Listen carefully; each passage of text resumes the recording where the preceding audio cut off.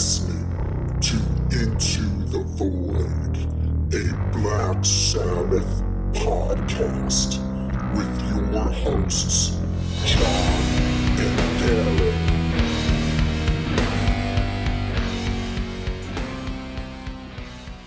Welcome to Into the Void, a Black Sabbath podcast. I'm your host, John, and I'm here with my co-host, Darren.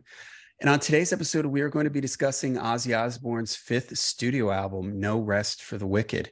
Released on September 28th, 1988, the album would introduce new guitar player Zakk Wylde and welcome back bassist Bob Daisley. Produced by Roy Thomas Baker and Keith Olsen, the album would be hailed as a return to form for Ozzy after The Ultimate Sin, which some fans felt pandered a little bit too much to the then popular LA MTV glam metal scene.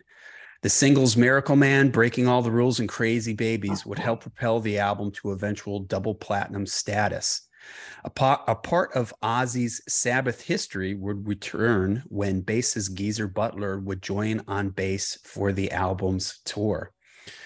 Okay, Darren, No Rest for the Wicked. What are your memories and thoughts on this album? I have good memories about it. When we ended our podcast for The Ultimate Sin, I said in the beginning that was where I kind of gave up on Ozzy.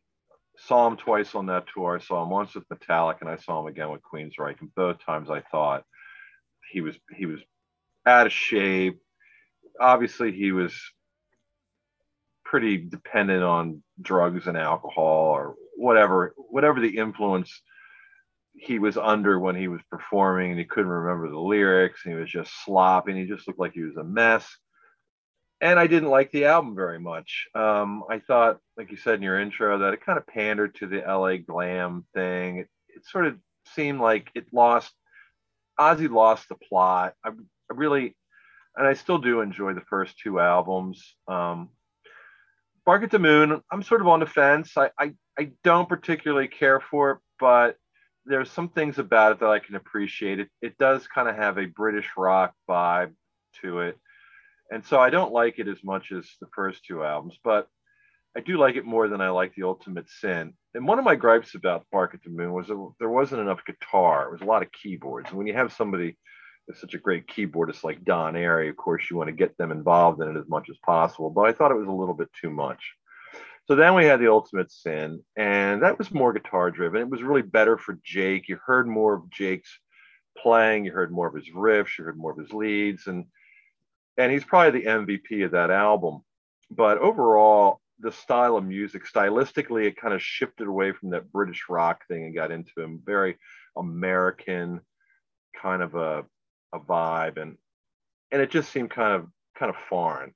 And then seeing him in concert, and he wasn't very good. So I remember walking away the second time I saw him. My friend and I were leaving the venue. It was at the Philadelphia Spectrum. We were leaving the venue, walking towards a car, and I was just like, Ozzy sucks, which for me to say was a pretty big deal. But I was really disappointed. I felt like he wasn't really putting in even 50%, let alone 100%. And I was just really disappointed. And that's where I left things with Ozzy. But then, short time later, and I wasn't even really paying attention to anything that was happening in the press. I wasn't really even reading articles. I was mad. I was mad at Ozzy.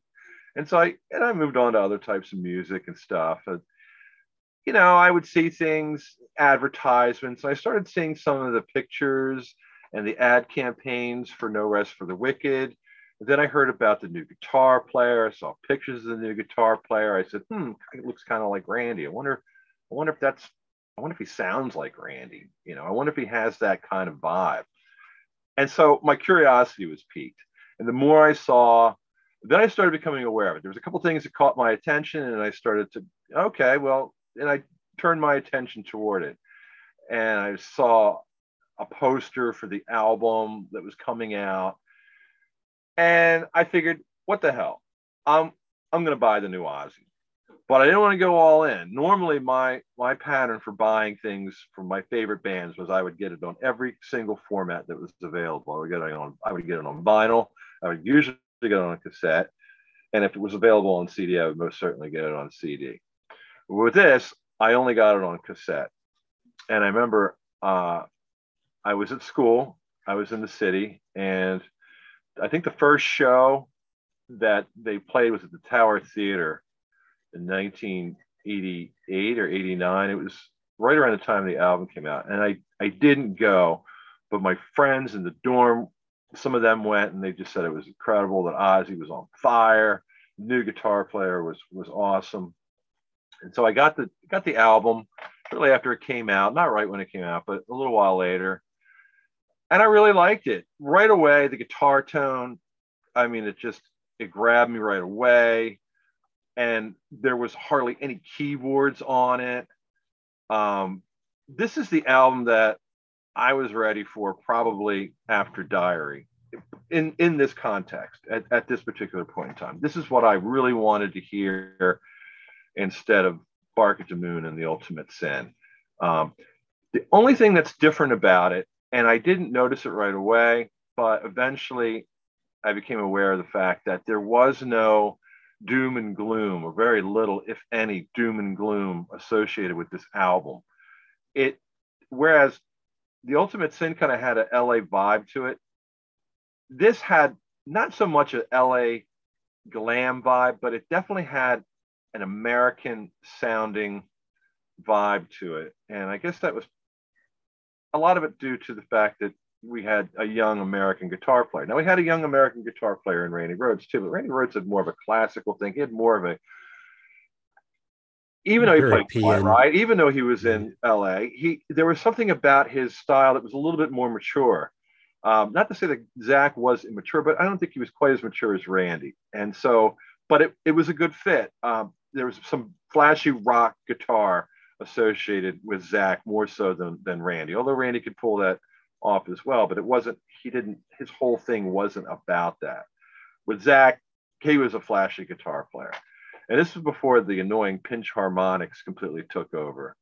So we're getting Zach with big, meaty, ballsy riffs. I mean, right from the beginning of Miracle Man, I remember I put that on and I heard that riff, and I'm like, wow, this is pretty cool. This is a good riff. This is a good tune.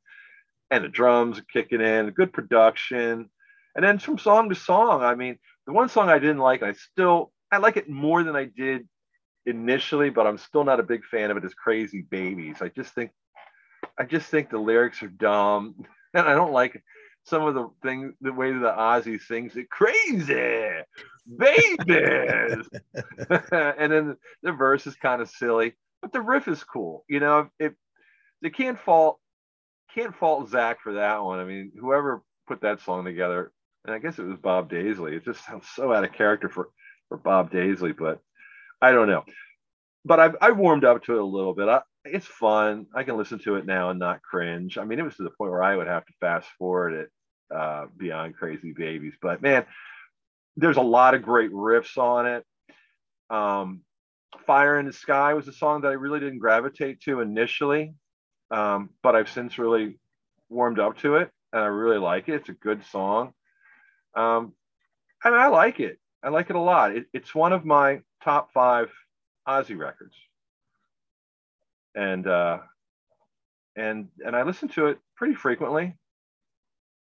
You know, I mean, I guess probably like once a month or something, I'll get an urge to dust it off and put it on, and it always satisfies. So, yeah, I dig it. Yeah, I was like you. I was seeing the press for this new album, seeing pictures of Zach, and it got me excited. I thought the same thing. He kind of looks like Randy. He's got the long blonde hair and everything. Maybe it will be sort of a return to the Blizzard Diary sound, which is something that a repeated theme that I would have pretty much after those albums, was a constantly hoping that it would return to that sound, never returning to it 100% or even really close. But I was excited about it. This album comes at a interesting time for me in my heavy metal life. And as we move forward in the podcast, I'll start referencing this even more that 1988, I graduated high school in 88, and I was starting to drift away from metal a little bit.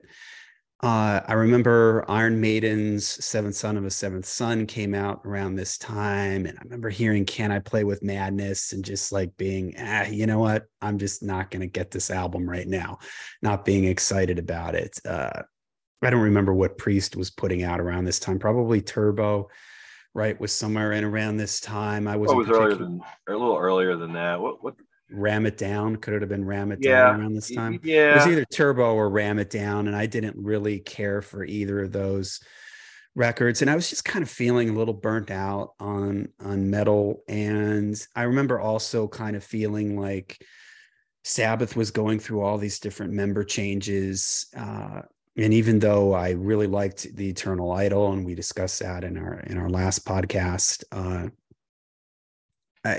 Seventh Star was an album that I didn't really care for. So there were cracks were appearing in the armor of my favorite bands. AC/DC was releasing, I think, Blow Up Your Video right around this time. Yep. Fly on the Wall had just happened. And, it was kind of like I was just starting to lose interest. But when this came out, I was still excited. At the time, I did really like The Ultimate Sin.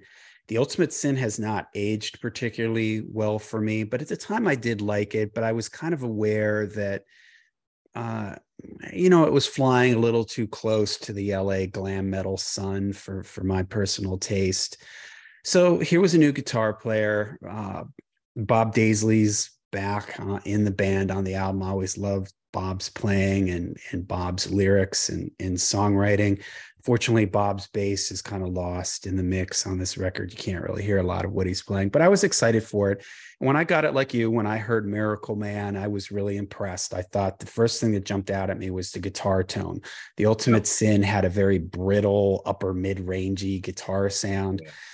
This had a good old-fashioned cranked Marshall, chunky sound to it. It sounded like Zach had layered the guitars on it, so it was nice and thick and nice and full. Exactly what he did. I thought the guitar sounded great.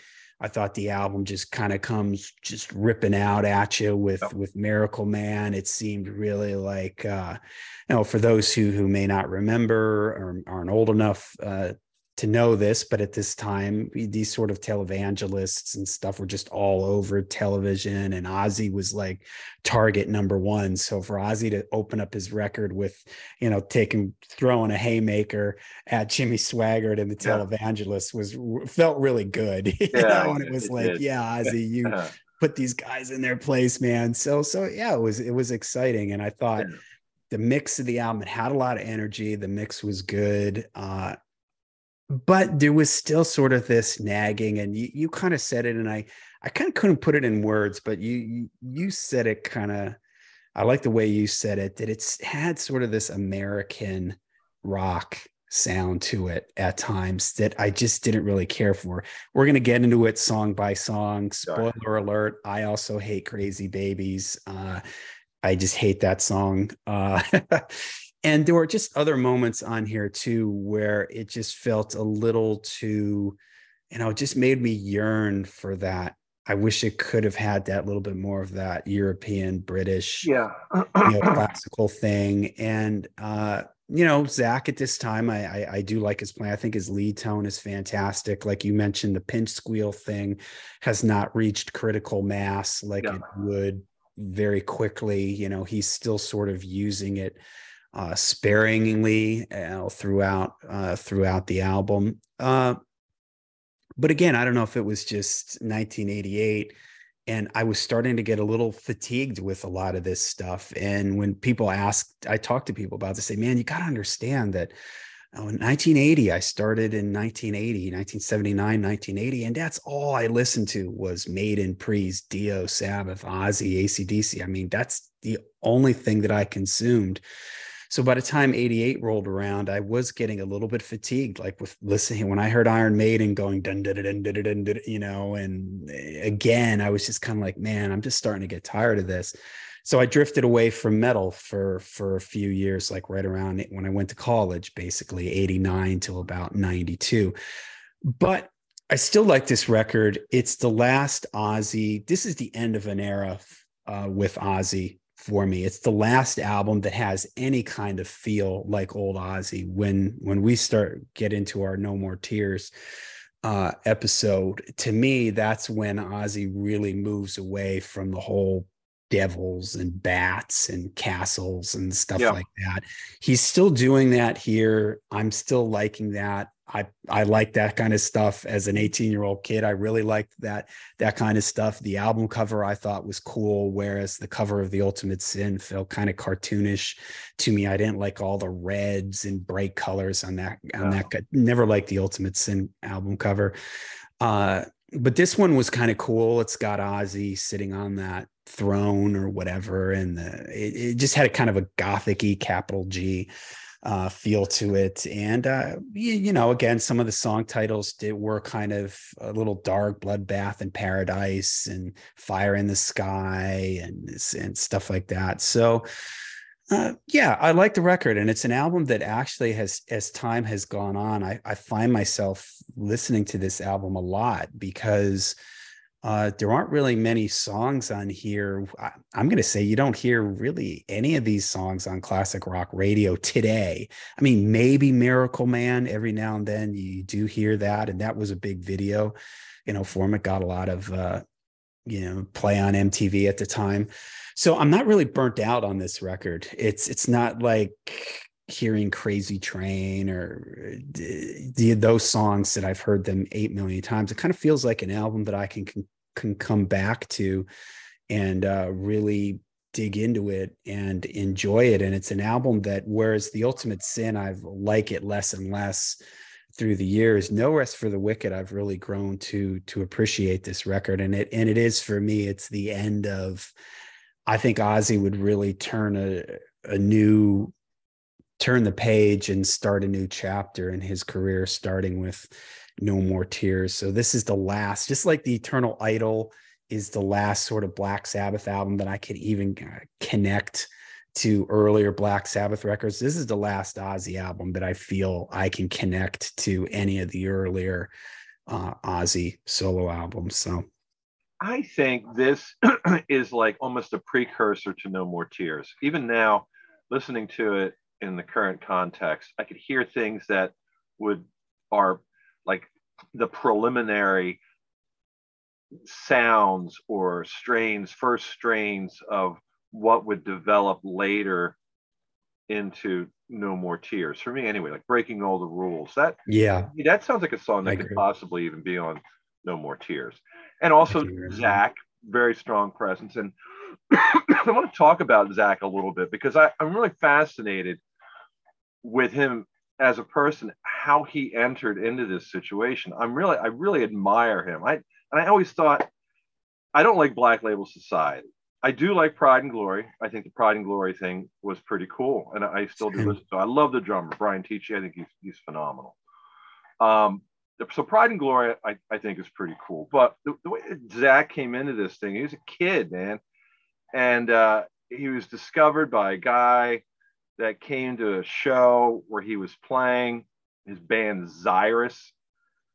And I'm really close to New Jersey, and I never heard of Zyrus. You ever heard of Zyrus? They were a popular band. I never heard of Zyrus. But Zach's wild real name is what, Jeff Weiland or something? Yeah, something.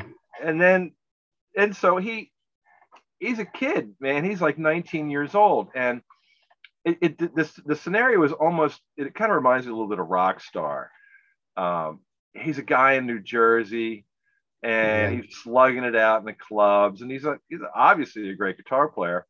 And his girlfriend, she's like his biggest fan, and they hear Ozzy on Stern one day, and Ozzy's saying that Jake's out of the band and are looking for a new guitar player, and his girlfriend, or soon eventually would be his wife, Barb, says, you should audition. He's like, oh yeah, right, I'm gonna get that gig.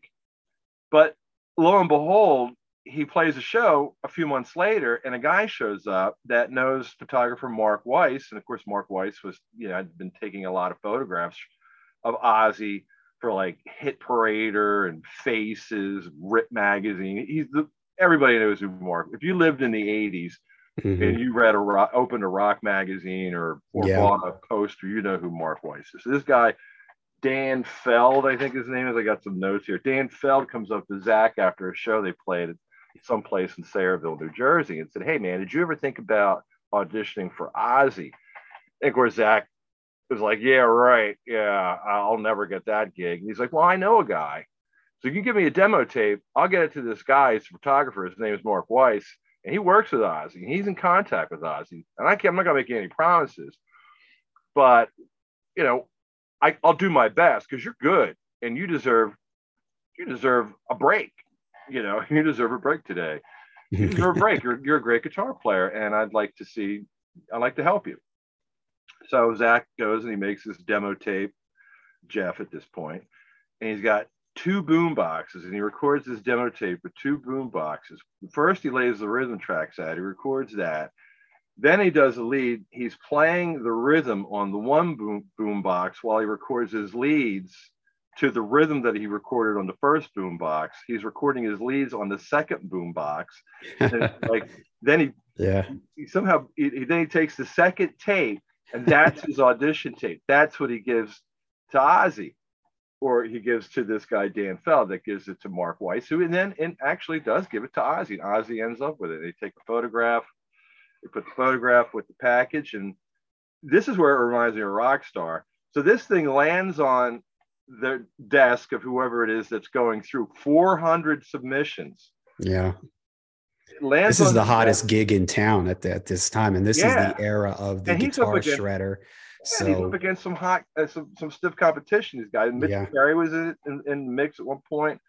Joe Holmes makes his first, appearance here in the running. Vinnie Moore, I think, was a contender too. But Zach gets the call from Sharon, and this is like in a scenario that would be like in Rockstar. You can't believe it, and and he didn't believe it. Even after he got the phone call, he thought it was one of his friends putting his mom up to it, playing a practical joke. But that he got the plane tickets in the mail, and he went there. But this is what I admire about him. He has such a great attitude. You would think that if it was me or anybody that I know, most people, I think you would be so intimidated by, and he was a Sabbath fan. He was an Ozzy and Sabbath fan. He had pictures.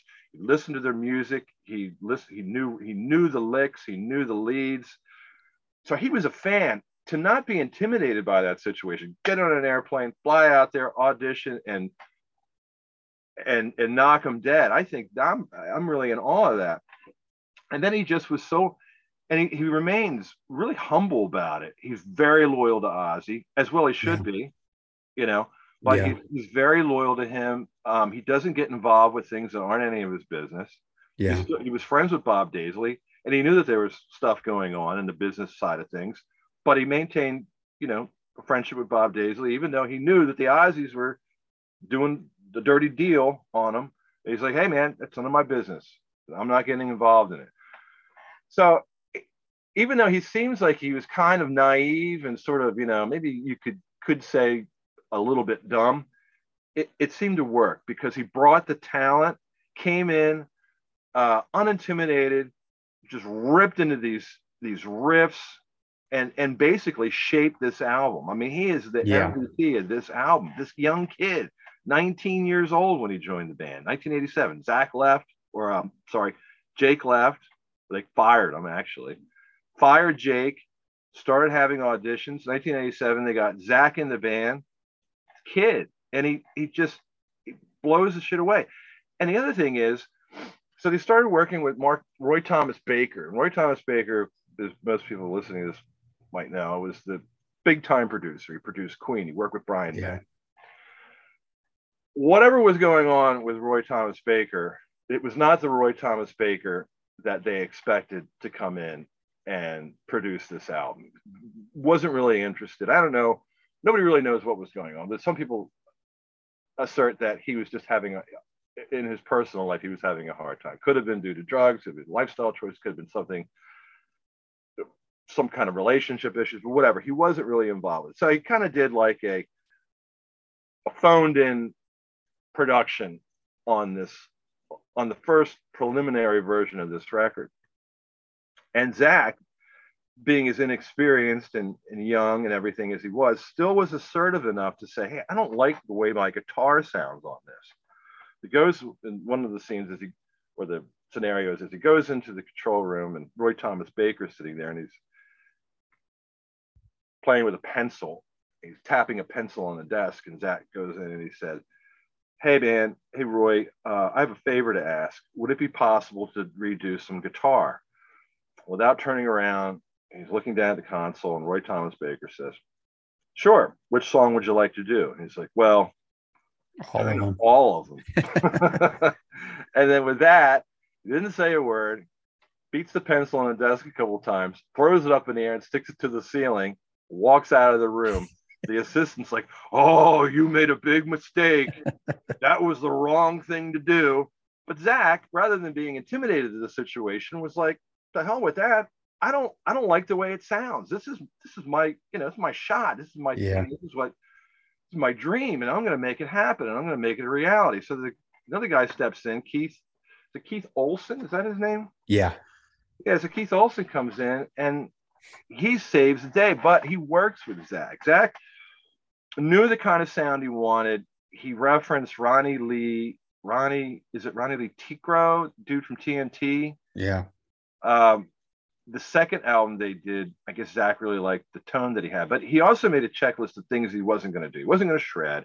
It wasn't going to do sweeping arpeggios, or any of the things that, some of the hot shot, more flamboyant guitarists were going to do. He was going to be himself. He was going to play from the heart. And he was listening to other things too. He was listening to like some country, and he liked the finger picking things. And so there wasn't a lot of that Guitar Hero type flash on Zach's playing on this, which I appreciate, because there was a lot of that going on at this particular time. And it was like there was a lot of meat and potatoes type of riffs going on, and Keith Olsen helped him acquire that. He got him hooked up with a Marshall JCM 800 and playing out of a couple Marshall cabinets, and double tracked the rhythm guitars. It made it really full. And when you say that you think that Bob Daisley, and I agree that Bob Daisley really isn't as audible on this as he was in maybe the first two albums, the Blizzard and Diary, probably because Zach's guitar is just so big on this album. And I think that's kind of what this album needed. I think that Ozzy in his career at this point needed a guitar player like Zach. And lo and behold, it was in the form of this 19-year-old inexperienced kid, but went for it. He went for it not only as far as like, taking charge of the situation, but also in the studio saying, hey man, I want my guitar to sound, I want to be on this album. And I have a sound in my mind, and I want it to be that way on the album. And then working it out with Keith Olsen, and they remixed the album. They redid basically everything that Roy Thomas Baker did or didn't do, however you want to qualify it, and made the album sound the way that it did with Keith Olsen. So they say that it was produced by the two guys, but really, I think that it was mostly produced by Keith Olsen. I think that the end result, the final result that ended up in everyone's hands was the result of Keith Olsen's mix on that final production stage of the production of the album. But I think, and I never really thought that much about Zach, as far as I didn't really know a lot of the backstory at the time. I had heard probably on MTV or something that Ozzy had a new guitar player, and he was this young kid. You started seeing pictures of Zach, and I'm like, look at him. He's just like a pretty boy. He probably got it. He looks a little bit like Randy. They probably got him because he looked a little bit like Randy Rhoads, blonde-haired guy, young guy, kind of skinny. And I thought, well, it's all on appearance, and I just didn't really think that there was much of a backstory to it. But once I found out about it, and even how he got his name was kind of interesting. Once he was in the band and they were recording and everything, of course, part of the ritual was they would drink in the morning, record all day, and close the bar at night. And then at this point, Zach was still going by Jeff, but he had changed his name to Zach, but he kept the same last name. It wasn't even his real last. It was his original stage last name of Wyatt. So it was Jeff Weiland. It's hard to pronounce, but then he became Jeff Wyatt, and then he changed his first name to Zach because his girlfriend said that if they ever had a son, she wanted the son's name to be Zach. So he thought the name sounded great, so he just took it upon himself to name himself Zach. So it was Zach Wyatt.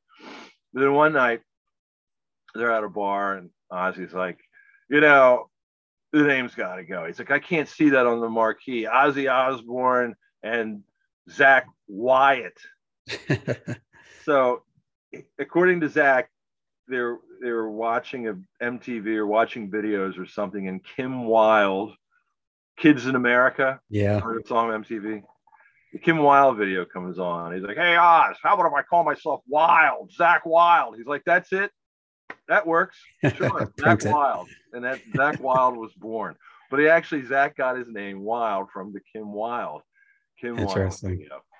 And he said, I even kind of looked like her at the time. I think I took more than just her name. I also took her look.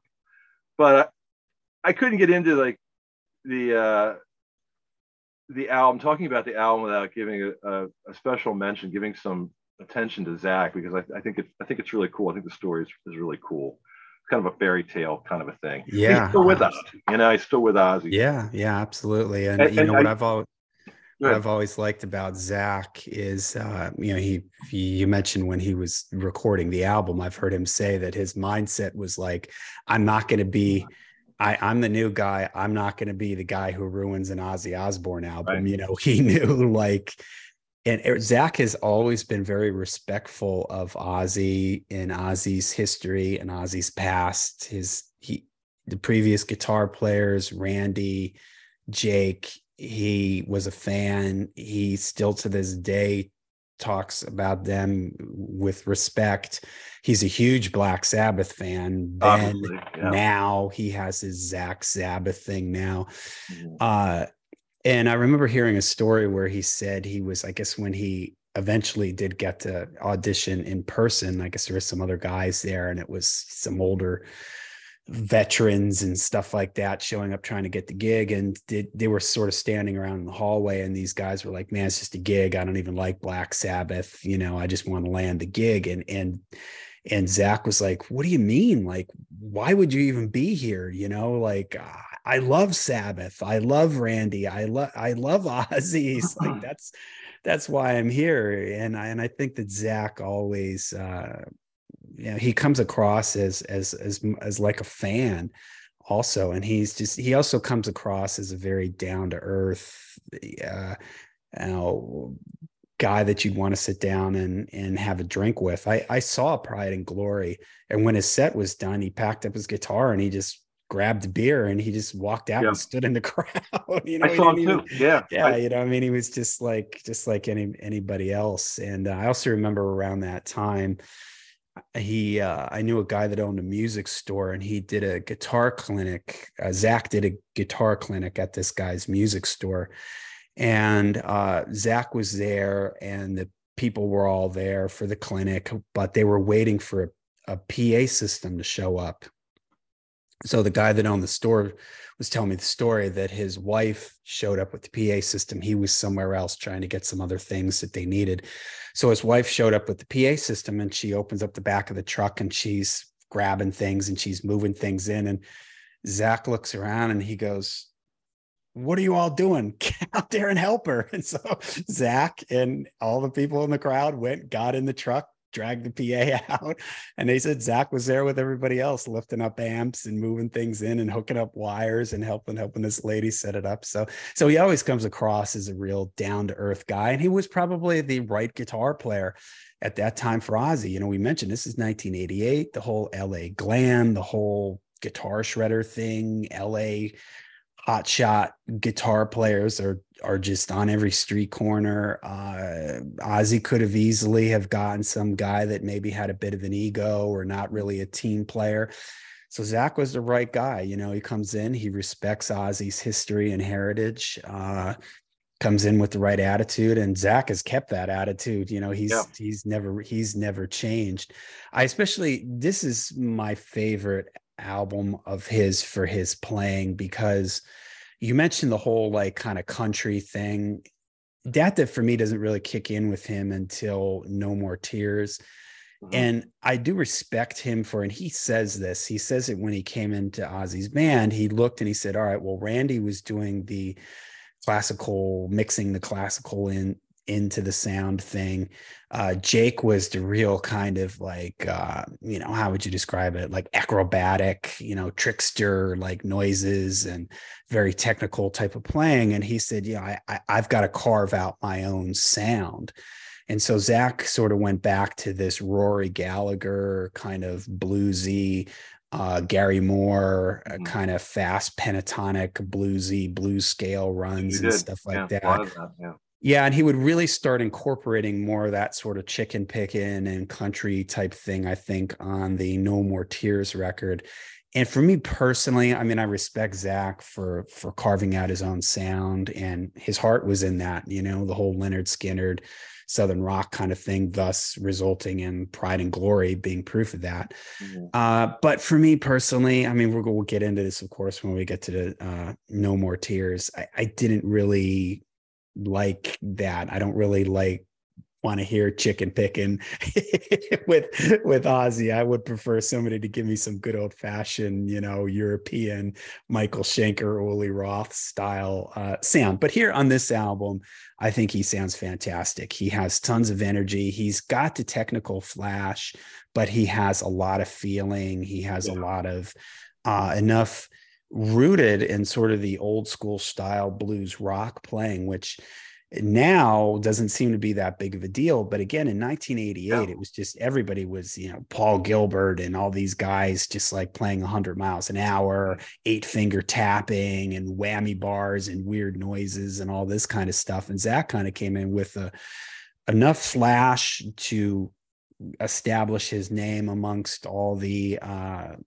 guitar shredders at the time, but with a foot planted in sort of that blues, hard rock 70s style of playing, in a way he sort of puts a modern spin on the sort of blues 70s hard rock playing. And he talks about, his influences are like Rory Gallagher and John McLaughlin and who am I thinking of?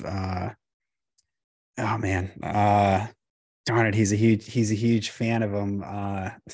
I'll think of it later, but Frank Marino, that's something. He's a huge Frank Marino fan. When I hear Zach, especially on No Rest for the Wicked, I hear a lot of like Frank Marino in his sound. So I think it was perfect, and it was enough to keep Ozzy relevant without it sounding like he was again like on Ultimate Sin. It felt like he was kind of trying to play to that LA glam crowd.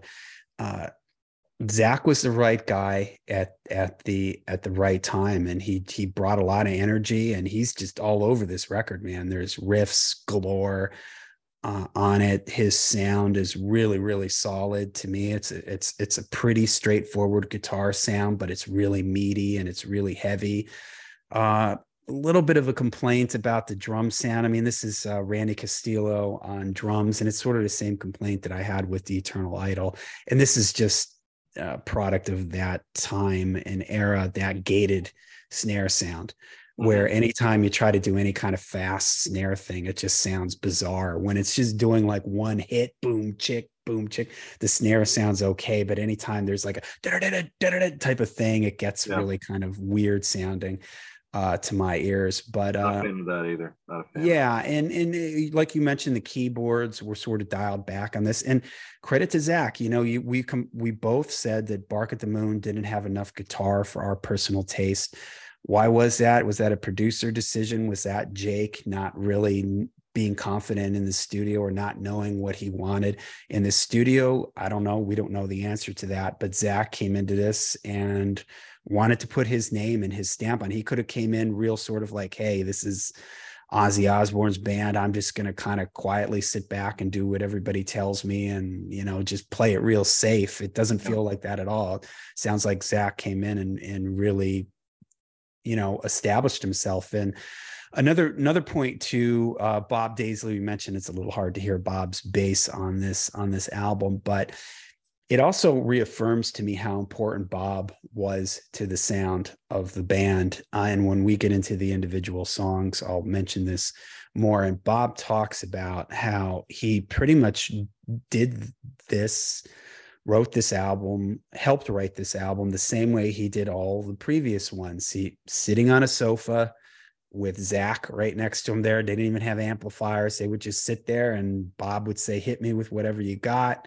He would string together the riffs, repeat this, why don't you add this? Why don't you try going here with this? And, I can hear this consistent thread through with Bob. And even though Bob doesn't play on The Ultimate Sin, he is involved in the writing. But I can just hear, it just reaffirms to me that Bob was an important thread through all these early Ozzy albums. And that might also be another reason why this feels like the end of an era for me with Ozzy, because this is the last album that Bob Daisley would be involved songwriting wise. He would play bass on No More Tears, but he wasn't involved in any of the songwriting on No More Tears. So this is the last time Bob is involved as a songwriter with Ozzy. And I think that's something that's important. Yeah, there is definitely a marked difference with regard to the lyrics, and some of the vibe from the previous, or from, I could say, the preceding era before No More Tears. There is some noticeable characteristics that are kind of absent. But I think the thing about it is that it seemed like, in the way that Zach described it, he said that he would bust out some riffs and Randy would be there. Randy would say, oh, that's a cool riff. Let's work on that.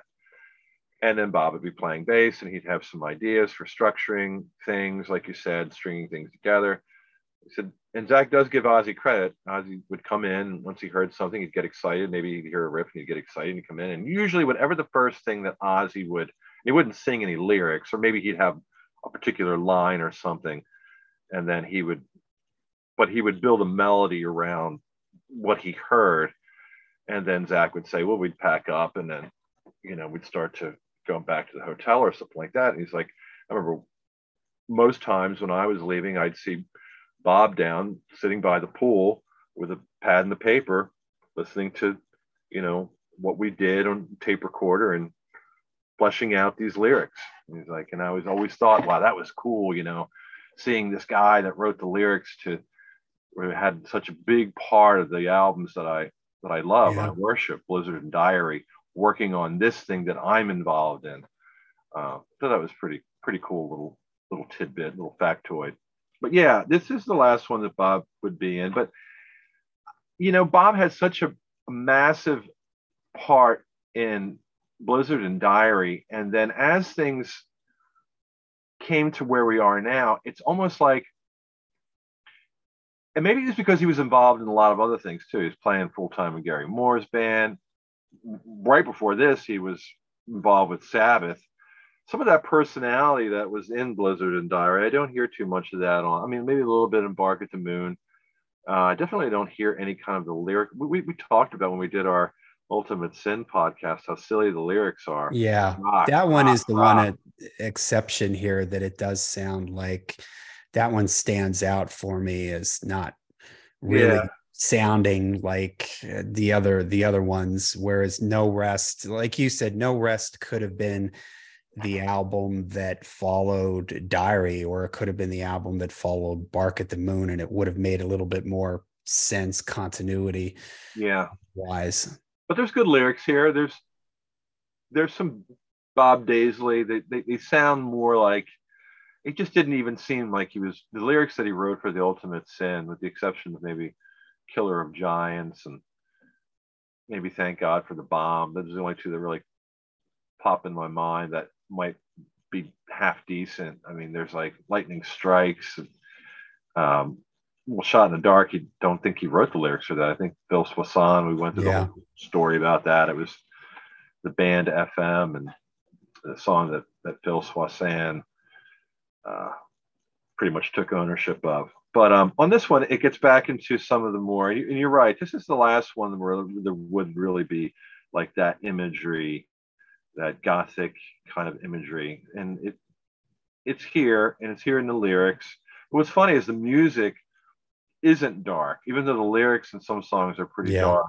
The music kind of is a counterbalance there. So even like Bloodbath in Paradise, dark subject matter, but it's a party song. It's like it's driving, it's rocking, it's like throw your beer against the wall while they're singing about Charles Manson. So there's a little bit of a strange dynamic going on. But you're right, this is probably the last of the Daisley British influence literary kind of a thing going on here.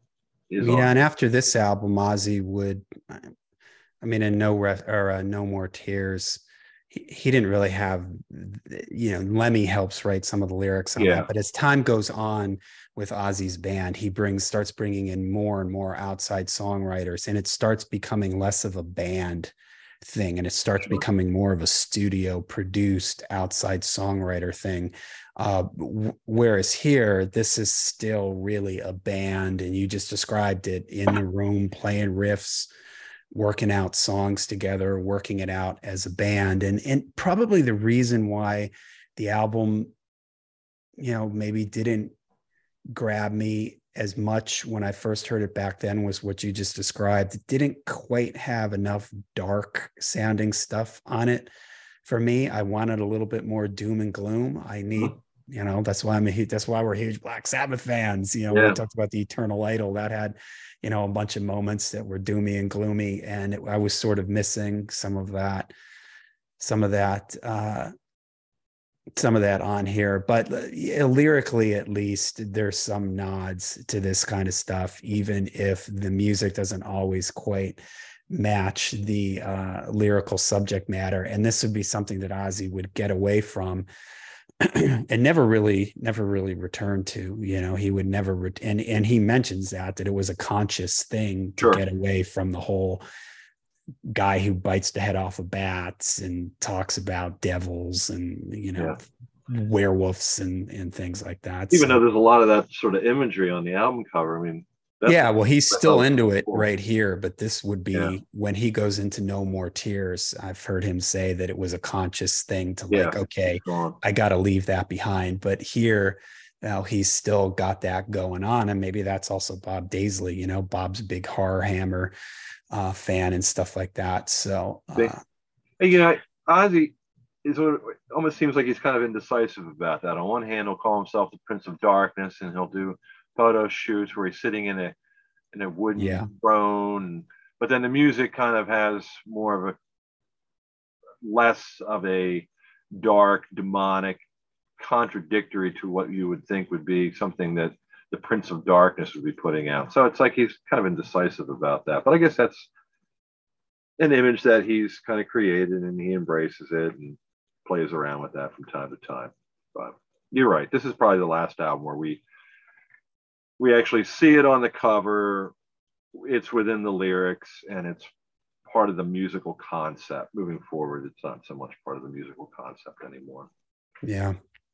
All right. Well, how about we move into the songs then? So the album starts with Miracle Man, and I had mentioned this earlier. I think it's a great album opener. That riff just comes jumping right out at you, comes roaring out of your speakers. The lyrics are fantastic. As I said earlier, if you're too young to know about this was the era of the TV televangelists, guys on TV pounding their fists on a pulpit or whatever, singing about the evils of the world. And one of the big evils of the world was heavy metal, and Ozzy Osbourne was to a lot of these guys sort of the guy that represented heavy metal. So Ozzy was a huge target to these people, and Jimmy Swaggart was a particular guy who really, went after Ozzy. And then, of course, like what happens with most of these guys, you find out they're not as holy as they pretend like they are. Jimmy Swaggart gets involved in, I believe it was some sort of Scandal with a Prostitute or something like that. And Yeah. Ozzy writes a song about it, and I think it's just fantastic. You know, the lyrics are great in it. Ozzy's, spitting venom on it. Like, I love when he sings the chorus of it is just great. Miracle Man got busted, and that whole robotic vocoder sounding Miracle Man, that's great. I love it. The lyrics are just great. What's the one? I don't know. I'm looking at the lyrics right now, but he's a hypocrite. I don't know where he'll come from. I don't know where he's been, but he's not our Jimmy Sinner because he's so obscene. Miracle Man got busted. That line is just the way he just sings that is just great. And Zach's solo in this, I love his solo in this. Oh yeah, yeah. His solo is as time would go on. You mentioned it earlier that you don't care for Black Label Society. Neither do I. And the reason why I think Zach's playing is at his best when he's with Ozzy is because it seems like he thinks out his solos more with Ozzy. And this is a good example of that. Like, there's these really cool, like, sort of arpeggio runs that he does in this. He's right away, right from the beginning, real signature Zach things. These really big, huge bends, that are like exploding out of exploding out of the amplifier. And I don't know if that's sort of the influence of a producer or it's just Zach approaches when he's with Ozzy differently, but this is just a fantastic guitar solo. Love the energy in it. Love Ozzy's delivery. Oh, I know the line that I was looking for. The when he says a self-righteous clown.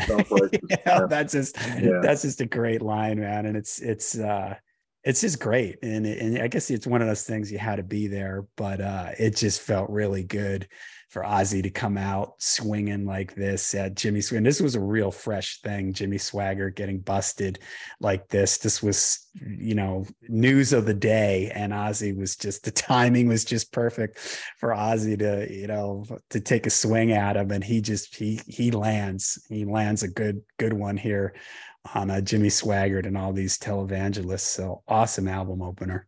Yeah, it's a great album opener. Love the riff.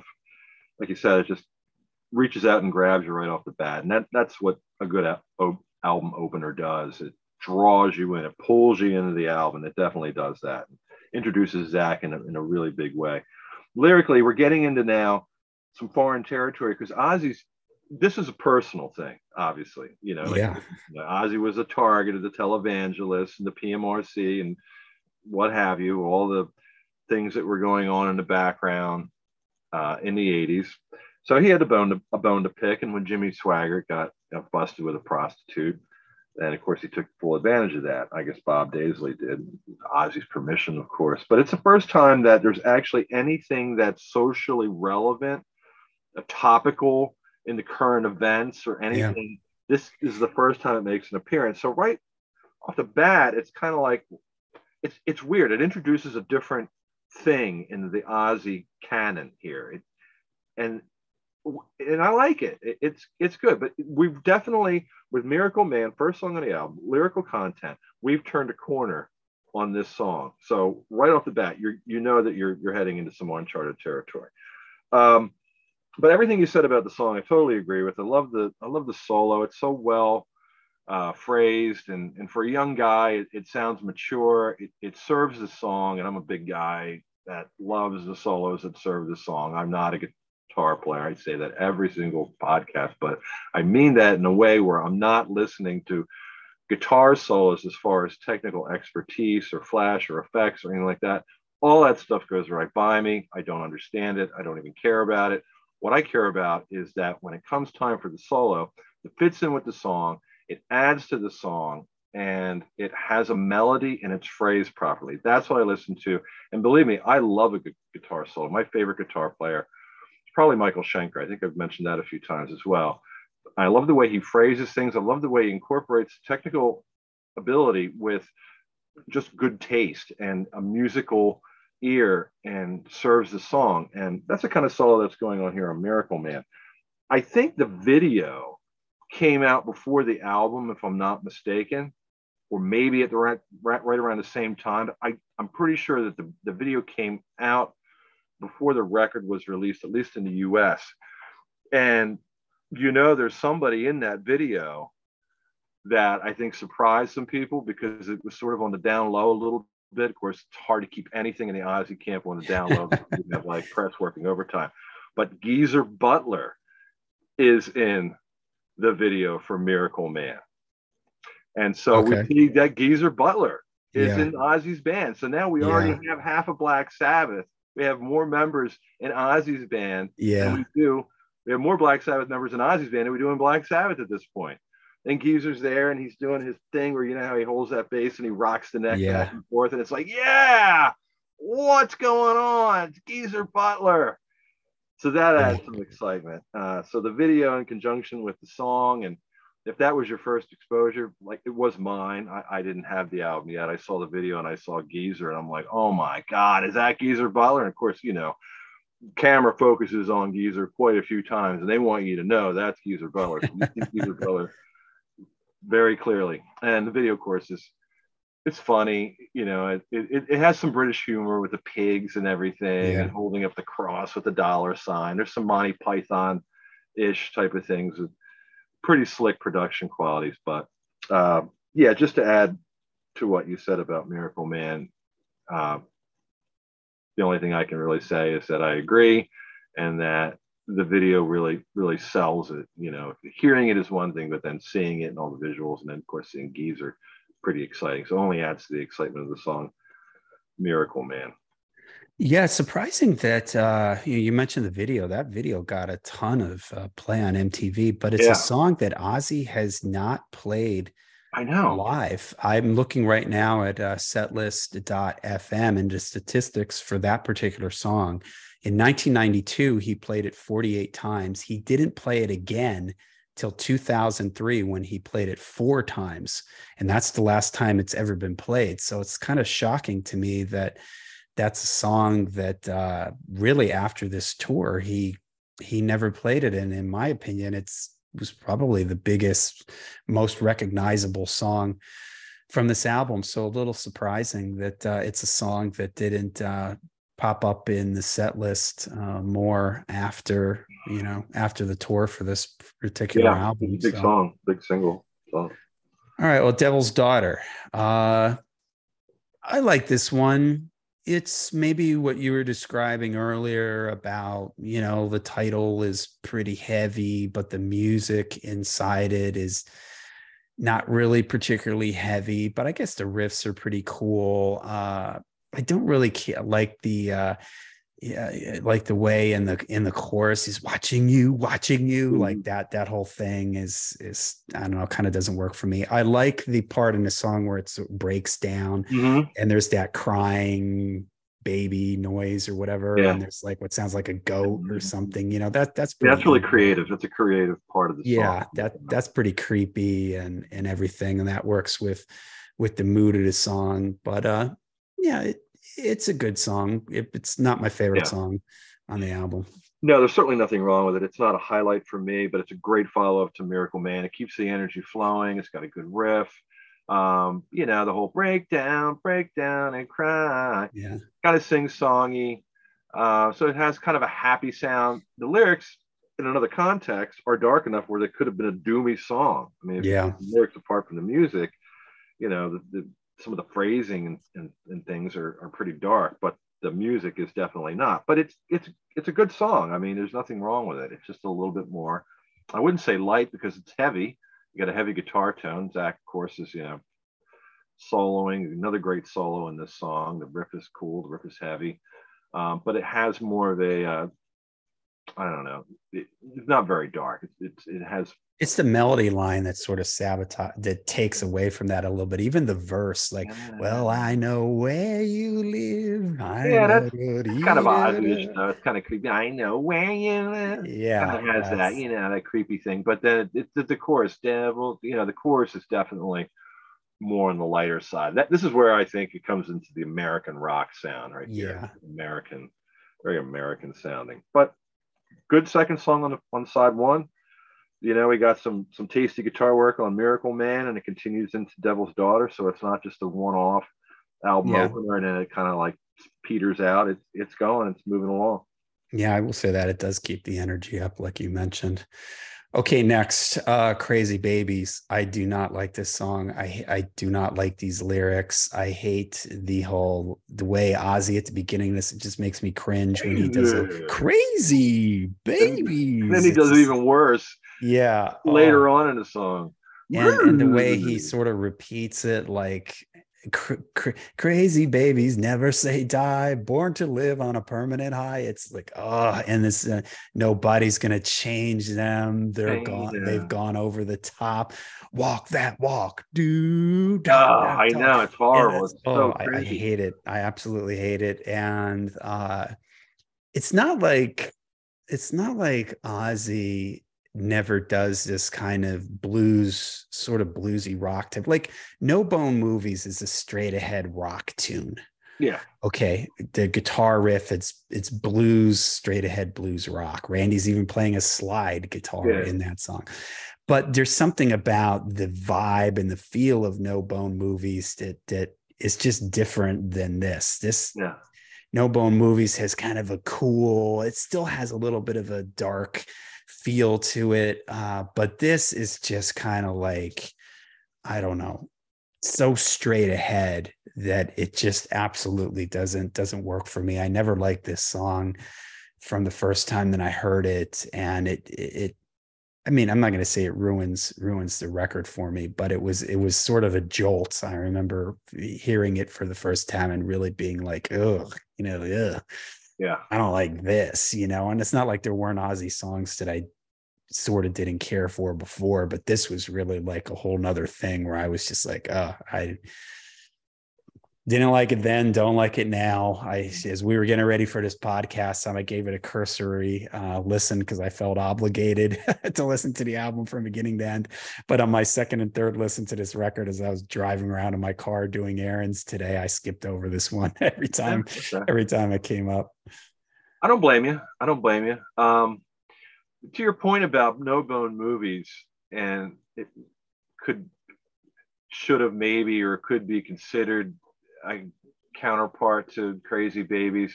The thing about, you're right, No Bone Movies is more of a straightforward rock song. It's a better song, but it's also the levity in between songs that are more heavily weighted with some darker lyrical topics and some darker sounding music. And it's good. And its placement in the album. Some people say, well, it should have been You Looking at Me, Looking at You. I don't think so. I think the song You Looking at Me was very underdeveloped, and it was a good starting point. It was a good B-side to the Crazy Train single, but it didn't make the cut, and I don't think it should have. I think No Bone Movies is a fun song, provides the right amount of levity in the context of the album. It's great. I love it. This song, we don't need any levity in this album at all, because the whole album is basically levity with only maybe one or two songs. Well, actually only really one song that has more of a somber tone. It's Fire in the Sky. So basically all of the songs are kind of like a No Bone Movies. The whole album is basically comprised more or less of No Bone Movies sounding songs with darker lyrical content. Coming in, so when you have an album that's compiled predominantly of songs that are kind of on the higher end of the mood scale, and you want something that elevates it even higher, unfortunately, this is where you end up with Crazy Babies. Yeah. It's just silly. And right up to this point, I'm like, we're moving, we've got Miracle Man, Devil's Daughter, and we're cruising. I'm thinking, yeah, all right, I'm ready. And the vibe is killed with Crazy Babies. It's just the riff's cool. I mean, if you'd applied that riff into a different structure, different melodies, different lyrics. I mean, Bob Daisley write these lyrics? They're horrible. His name's on the songwriting. Actually, everybody in the band gets a songwriting credit. I think everybody gets a song. No, it's Castillo, Daisley, Osborne, Wild get the writing credit on this one. So I'd like to I think don't know they've who's expanded it. responsible for the lyrics. If it's I think it's basically that Daisley does all the lyrics. It's usually why he's hired. He's usually hired to write the lyrics and to help with the song structures, but predominantly lyric writing. And he doesn't do a very good job. This is not. I would not put this on my Bob Daisley's greatest hits album compilation. But I mean, I like you. I hated it, and disappointing because this was a number 2 video from this album. yeah, And then played it a lot. And people sometimes would say, oh, you see these lists that pop up from time to time, and people putting like, oh, ranking the songs. And I know you do this in Lair of the Alchemist, but I recently saw somebody rank the songs on No Rest for the Wicked, and they ranked Crazy Babies like 3rd or 4th. And I'm like, what? Gotta be crazy. You gotta be kidding me. To be like, I would even put it on the list. Even the 2 songs that didn't end up on the vinyl record, Hero and Liar, are like infinitely better. Take Crazy Babies off, put Hero on there. This album would have been so much different if, and I do want to talk about those bonus extra tracks. If Liar was right in this place, this would have been the perfect spot for it, because usually on an Ozzy record, your 3rd song is usually Goodbye to Romance, or You Can't Kill Rock and Roll, or you know what I mean? Like, it would have been the perfect spot for a moody Ozzy ballad. I love that song. I think it is a little bit underdeveloped. There's one part towards the end where Ozzy just rings out. He holds a note. It's a little wonky.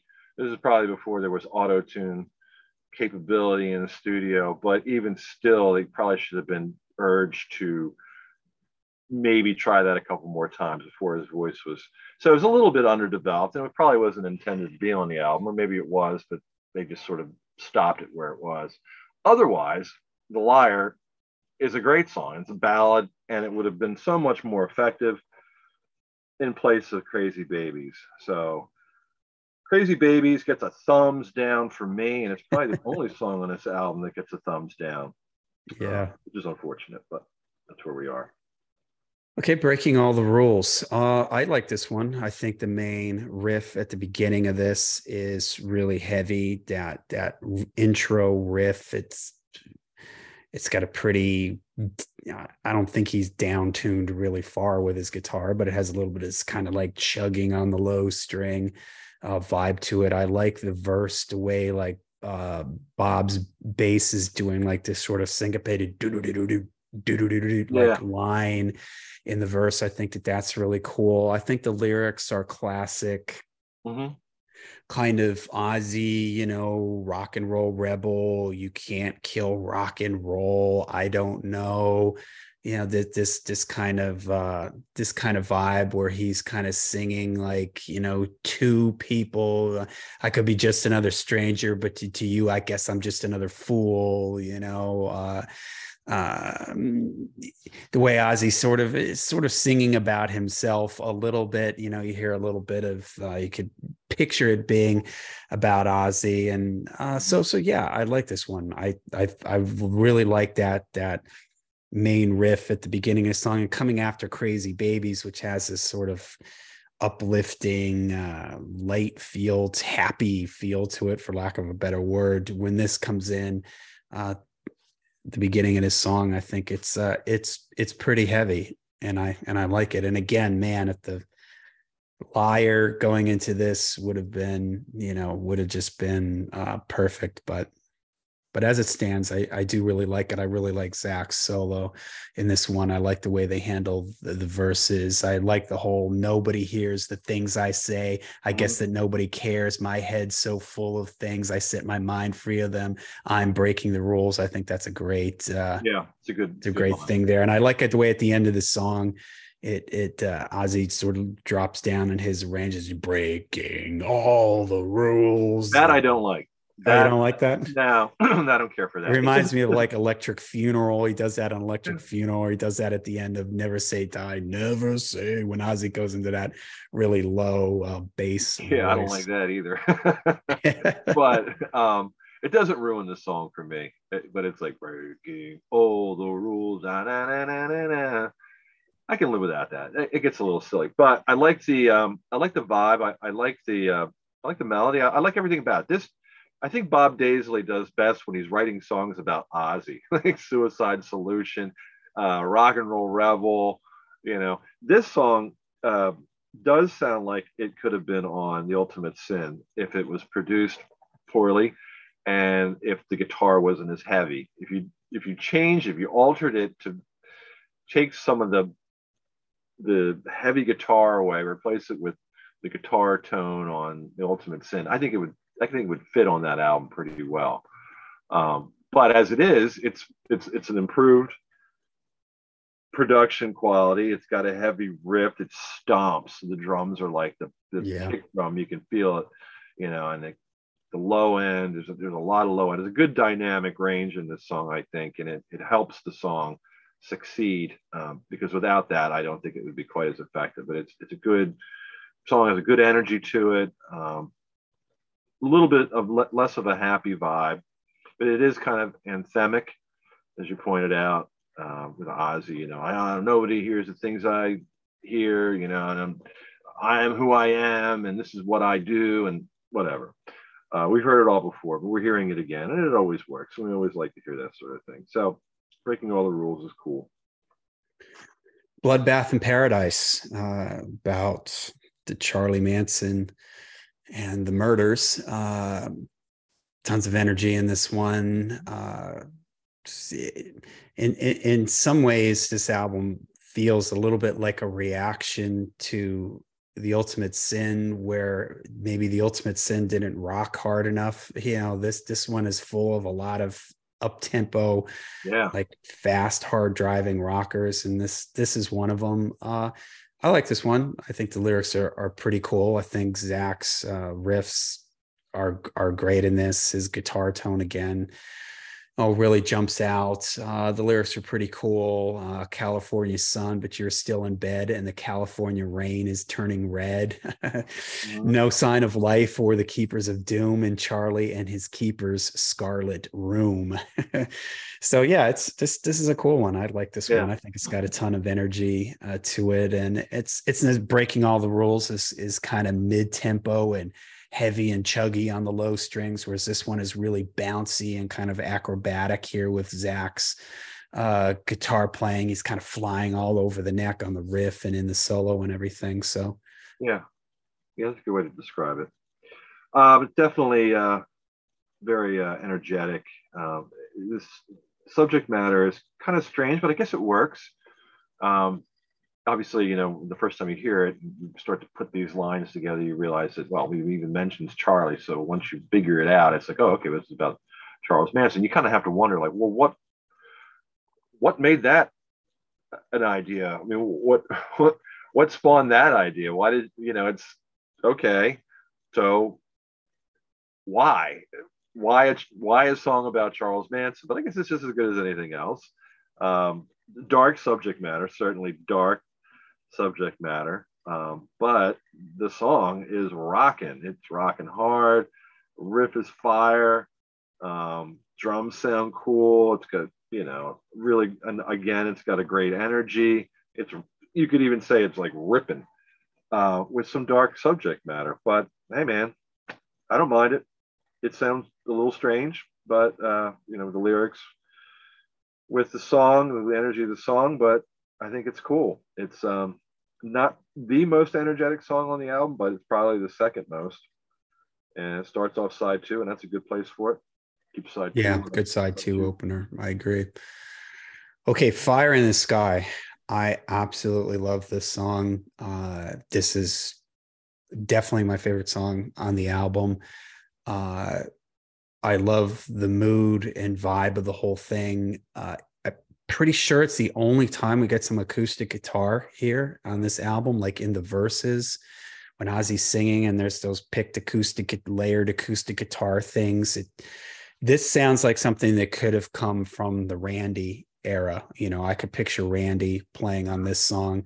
And this is where I was talking earlier about this thread to Bob Daisley. Again, I could hear this on Diary of a Madman, and the connection there for me is Bob Daisley. I love the lyrics. The introduction to his heartache began as a child. Fire in the sky. Can't you see that all my castles are burning? There's not a lot of keyboards on this, but the middle section of this song is great. It sort of modulates and moves around, and there's some keyboards in there that kind of sound like choirs, Oz, like people singing Oz and stuff like that.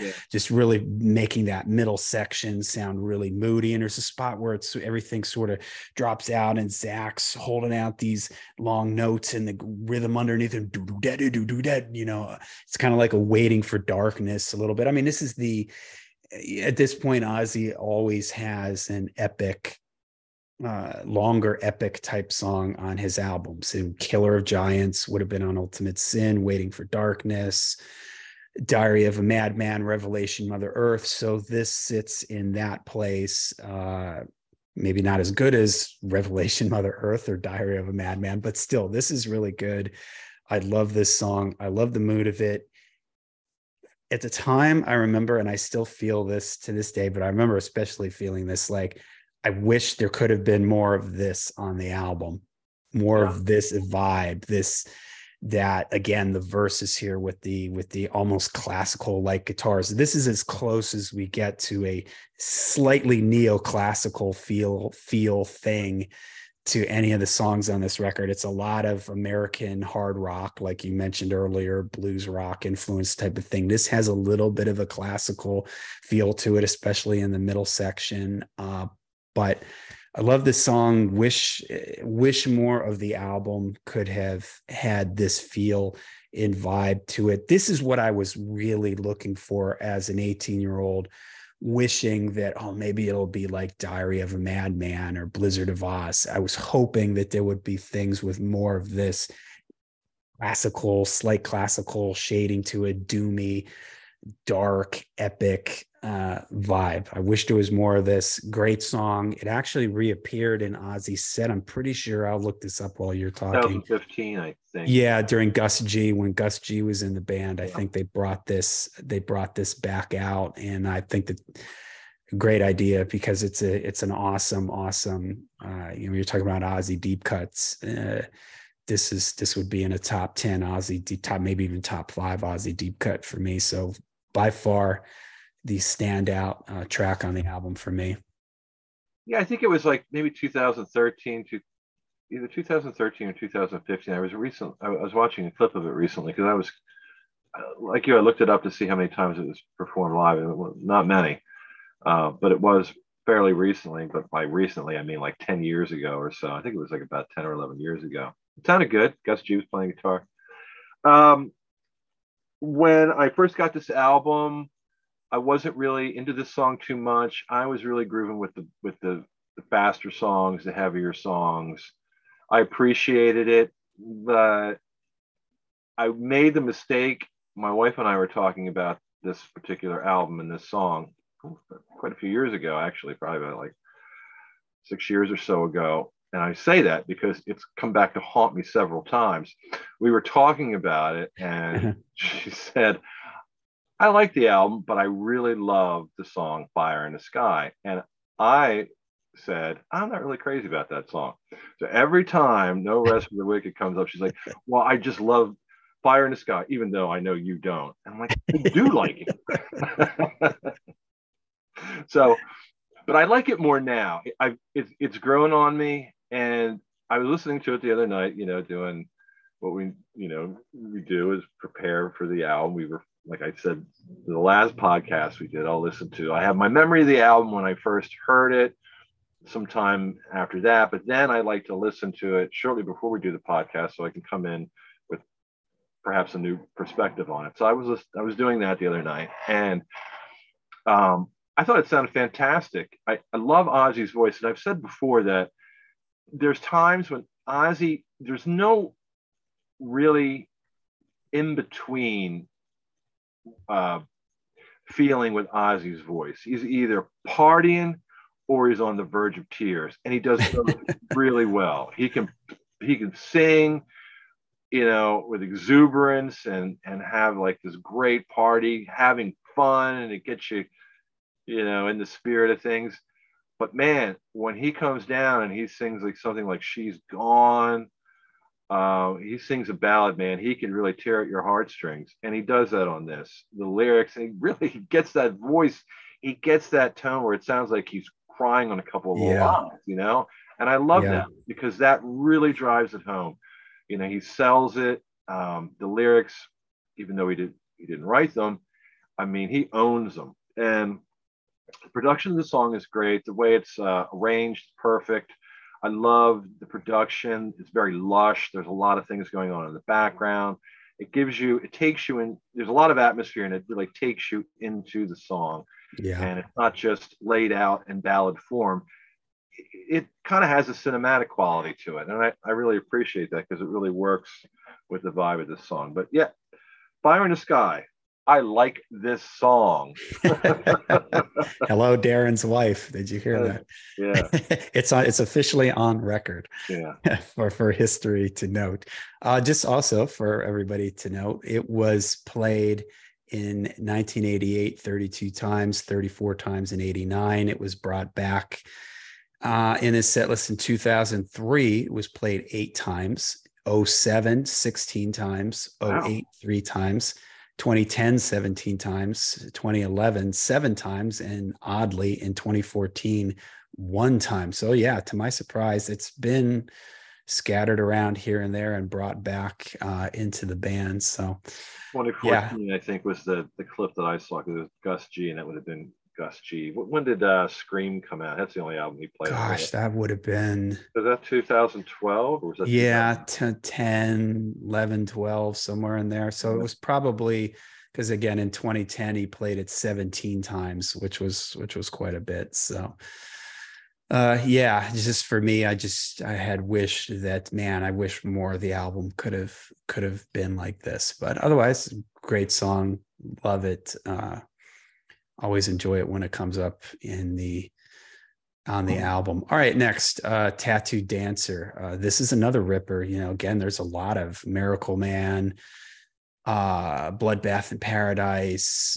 Tattooed Dancer is another one that's just got a really kind of aggressive, fast ripping lead. Cool one. Kind of a weird subject or title, maybe, subject matter. I don't know. Maybe. Yeah, maybe the lyrics haven't, as I sit here and read the lyrics, maybe they haven't aged quite as well. But this was the time period that this came out, this type of Motley Crue style lyrical thing. I thought it was odd. I remember, because I was so used to Ozzy singing things like Mr. Crowley or SATO and lyrics like that, and then you get this. It sounds like a Motley Crue. These sound like Motley Crue lyrics. Well, I can hear her moaning like a dog that's on heat. Yeah. She never takes no for an answer. It's just very like something you'd expect from Nikki Sixx and Motley Crue. But so that's a little disappointing. And I remember that at the time, that this is kind of not really like the lyrics that I want. I like the riffs in it. I like the energy of it. But it's not really like the lyrics that I want to hear Ozzy singing. I want to hear him singing stuff like Fire in the Sky or SATO or Killer of Giants or Waiting for Darkness, or I want it to be Hammer horror or gothic-y or whatever. Or even if it's fun, it's still like No Bone Movies, where it's or a ballad type of thing, like mournful ballads like Tonight.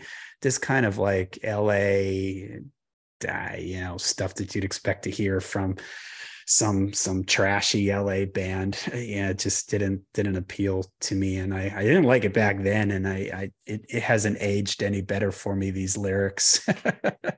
All these years later. I agree. When I think of Ozzy, and the thing I like most about Ozzy conceptually, and when I'm sitting here and I'm doing this, in front of, just behind the computer, I have my Japanese versions of Blizzard and Diary, and I have Heaven and Hell. I got 3 records in front of me. And when I think of Ozzy and I look at these albums, and it just reminds me of what I really appreciate the most about Ozzy, and the concept that was it was early on, the atmosphere, the album cover on Blizzard of Oz, and then it takes it a step further, and you're in a dark, damp castle with this chandelier, melting red candles, melting wax, and an upside down cross, and a stone wall, and a wooden door.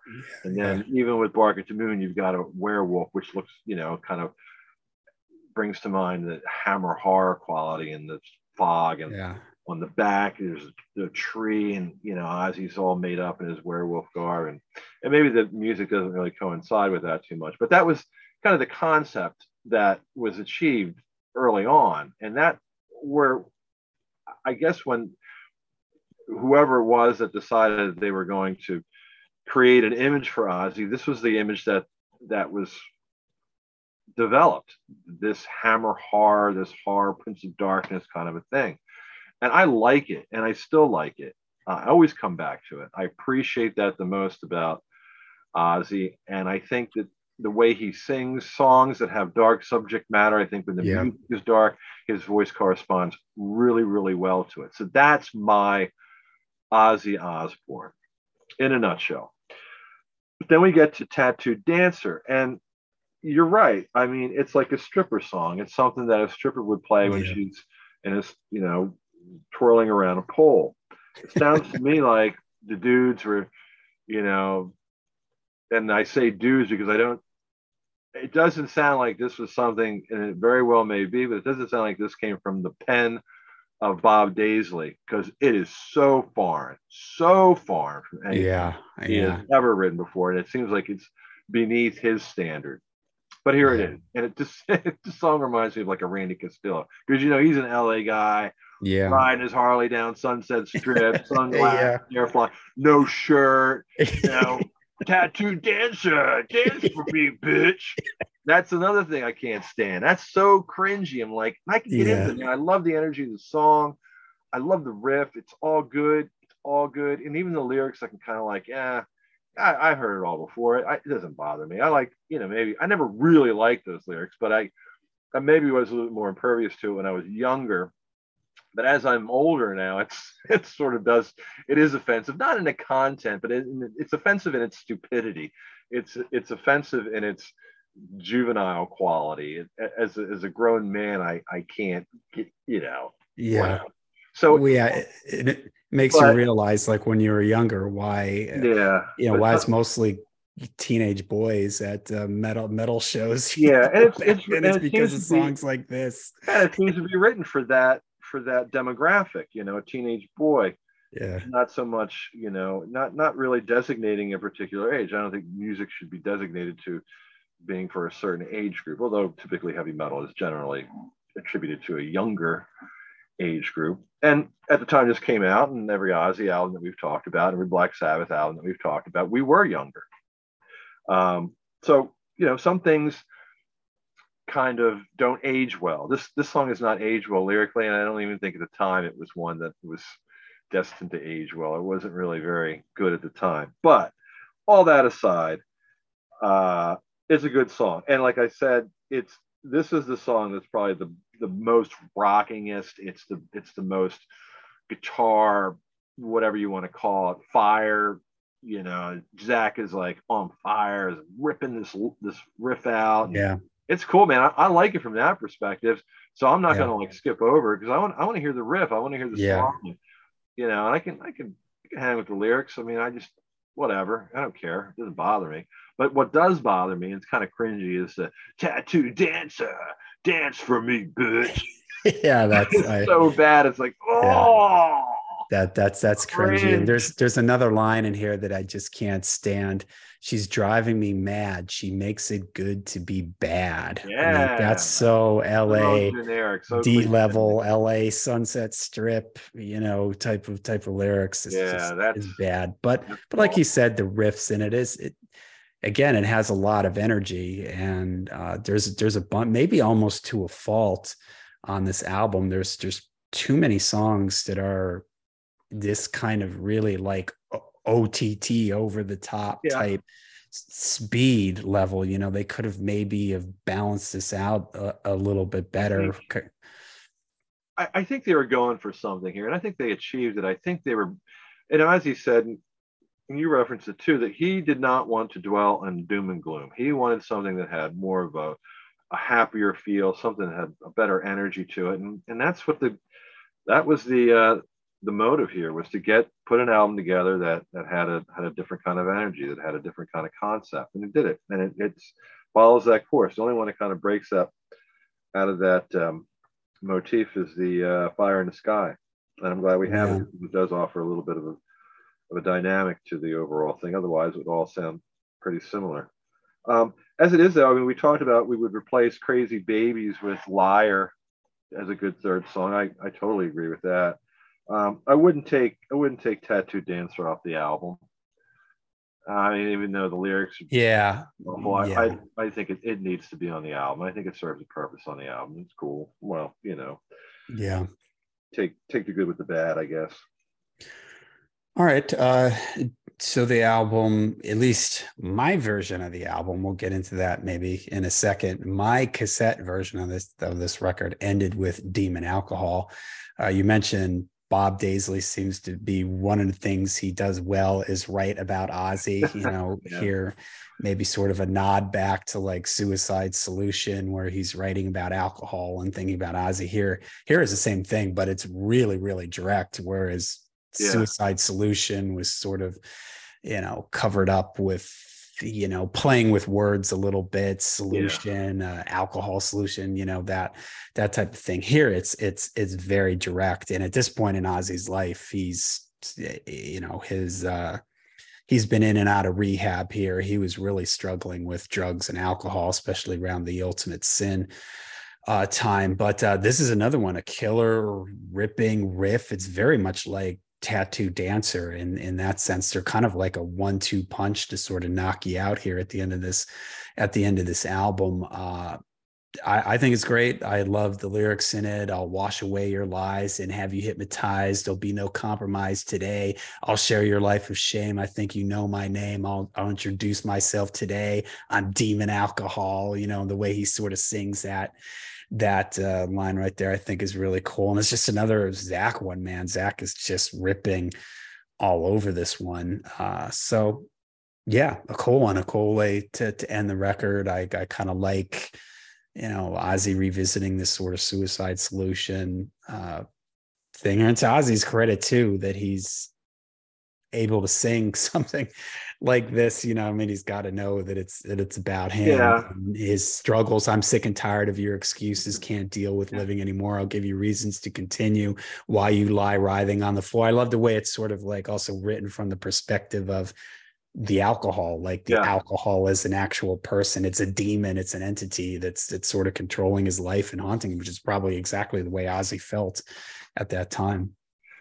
Yeah, I think Ozzy probably appreciates that. I think the more that is actually based on him, he probably has an easier time, singing it. He probably has a better grasp on it. I don't think he's ashamed of anything. I mean, he's what you see is what you get with Ozzy, and I don't think he's ever kept his demons locked inside of anything. I mean, they're always out there, and everybody who's been involved with Ozzy or knows Ozzy has always seen him at his best and at his worst. So, he's pretty comfortable with that. So I think he probably had a good time with the lyrics.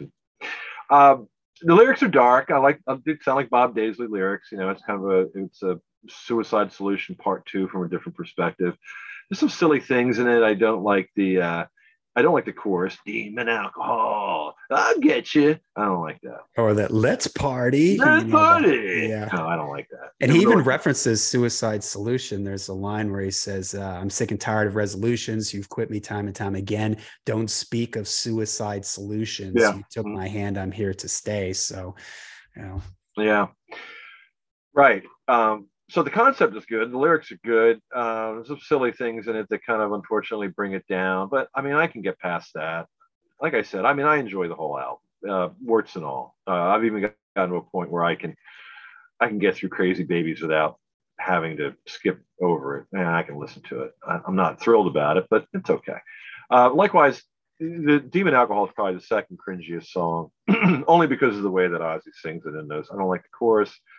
I don't like the cartoonish voice that he uses at the end of the lines. And then he also sings like he tries to, when he carries a note at the end of it's like a little wonky, He doesn't have that kind of voice to hold notes out consistently. And he does that again in The Liar. And we keep references to these songs, and maybe people aren't familiar with these two songs, Hero and Liar. Hero, you said your tape ended with Demon Alcohol. Mine was on, and Hero was on it, and that confused the hell out of me when I got it, because it's unlisted on the original. Unlisted, in the J card and on the cassette. And I was listening to it. I remember I was walking around and I was listening to it in my headset, and all of a sudden, like, Demon Alcohol, I'm like, okay, well. And then, a few minutes later, I picked up the thing, and all of a sudden another song starts, and I listened to it. I'm like, wow, this song is great. Love this song. It was my favorite song on No Rest for the Wicked. I love the melody. The lyrics are great. I don't want to be a hero. I don't want to ever let you down. I mean, it just sounds like really sincere, personal, really good. And I think it's a song that most anybody can connect with, on some level. Yeah. And that's really what's missing on this album. The Liar is a little bit more of a dramatic kind of effect of these two songs that didn't make the cut, but should have been on the album. The Liar is a little bit more of a dramatic effect, but I think it's also a concept that people can, it's kind of sort of an oh, woe is me type of song. Yeah. But I think most people could connect with that. And it's unfortunate. Maybe the reason was that they were targeting a particular age. They were targeting a particular demographic. And these songs may have been, while they appeal to us, and they did appeal to me back when I was 19, as Hero does. I still love Hero just as much as now as I did when I was 19. But I think maybe the thought was that, well, that might be a little bit too mature, might be a little too boring for the average teenager that's going to be buying this album. So maybe that's why they were left off. They just didn't feel like they had enough excitement. But I think they're two of the best songs from these sessions. And I bought that elaborate Ozzy box set. I never got this on record. I still have the original cassette that I bought in '88, but I never bought No Rest for the Wicked on vinyl. I had a couple chances and I passed on it. So maybe more expensive than it wasn't expensive, but it was maybe more expensive than I was prepared to shell out. So what do? I go and I buy an elaborate box set that hundreds of dollars. But that's how I got this. And there's no remastering on the box set. The only album that got any kind of a special treatment was No More Tears. It was a double album, and it got remastered, but it was not brick-walled. There is some compression on it, but it's not over the top. But I wish one thing that would have made this box set nice is if, rather than put all the B-sides and things on a separate vinyl album, which they do, and I appreciate that. So The Liar is on side one, followed by Hero, and then there's a song from the sessions for No More Tears. I wish they would have made this a double album, because you could spread it out. I mean, there's 8 songs on here, 10. They could have spread it out, and they could have put a live track or something like that. But I wish it would have made the album, and both those songs would have made the album, but they didn't. So the album, for all intents and purposes, ends with Demon Alcohol. And these are two really, speaking of full Hero and I almost said The Fools No More, because that repeating, but Hero and The Liar, I was shocked when the first time I heard them was when they remastered the Ozzy catalog, like in the early 2000s. It was probably like around 2002 or something like that. And this was on there, and I just thought, well, it was just like a bonus thing. And then when I heard people saying like, oh yeah, that was on my original cassette, I really felt gypped, because I think it's an awesome song. I love that. The way Zach is sort of like, I guess, pressing his wah-wah pedal or something, and he's holding out grinds into that. It's really, really cool. I think The Liar which was a Japanese bonus track, is awesome. I love when Ozzy sings ballads. And to me, this shows like, man, Hero and The Liar in most other bands, those would be the centerpiece of the album. But here with Ozzy, he's just got so many great songs. He's got such strong songwriting that even though I think that they should have been on the album, you know, the record label or whoever made the decision, you know, is able to not put them on the record. But I mean, gosh, it just goes to show you that just great songwriting, that you could have two songs like this that are bonus tracks that are as good as they are. I do wish that they were sequenced. That would be an interesting experiment to resequence this record and see how it would flow, because I think I could picture these, you know, both really fitting in there. And you might be right. They might have been really going for like, hey, let's just go with the hard hitters, you know, Hidden Between the Eyes, you know, Tattoo Dancer, Demon Alcohol, Miracle Man, you know, let's just keep it real ripping and up tempo. Personally, I would have liked it to have a little bit more ups and downs with the tempos and the moods and everything. But yeah, these are two real gems. When I think of, you know, the Ozzy B-sides, and Ozzy doesn't have a ton of B-sides, but he does have, you know, he does have a number of them. These are probably the two best, you know, maybe along with You Looking at Me, Looking at You, and You Said It All. You know, those are two really good B-sides too. But these are really strong, and they're very well produced. It's not like they don't sound like afterthoughts, unfinished, like rough demos. Sometimes these Japanese bonus tracks can just be things that are just throwaways, songs they didn't finish, some weird little instrumental thing. Because for those who don't know out there, I don't know if this is still the case, but I guess there was some sort of thing where with the record labels in Japan, I forget what the logic was behind these, because everybody had to do these. You had to put these bonus tracks on there, and it was some sort of like legal contractual thing with the record labels over there that they insisted on having this extra thing to separate the Japanese versions from you know, the other versions of the record. But you know, sitting here now once the CD age came around and you had the space to put these things on there, there's sort of a lot of gems to be found there, and these are certainly two of them, Hero and The Liar. So I think Hero, it takes the album out pretty good. It has that chorus at the end. Yeah. It kind of reminds me a little bit of A Hard Road or something. Yeah, because everybody says sort of gang vocals at the end there, and they just keep repeating it as the song fades out. I think if we're going to like sequence, put these album or these songs in the album sequence, I would definitely put Hero after Demon Alcohol, where it is on the cassette. And you're right, though, that I would put Liar after Devil's Daughter, if maybe in place of Crazy Babies, but maybe I'd leave Crazy Babies on there just because the riff is cool, because of the solo is cool. I don't know. But yeah, it's unfortunate that those songs didn't make the cut.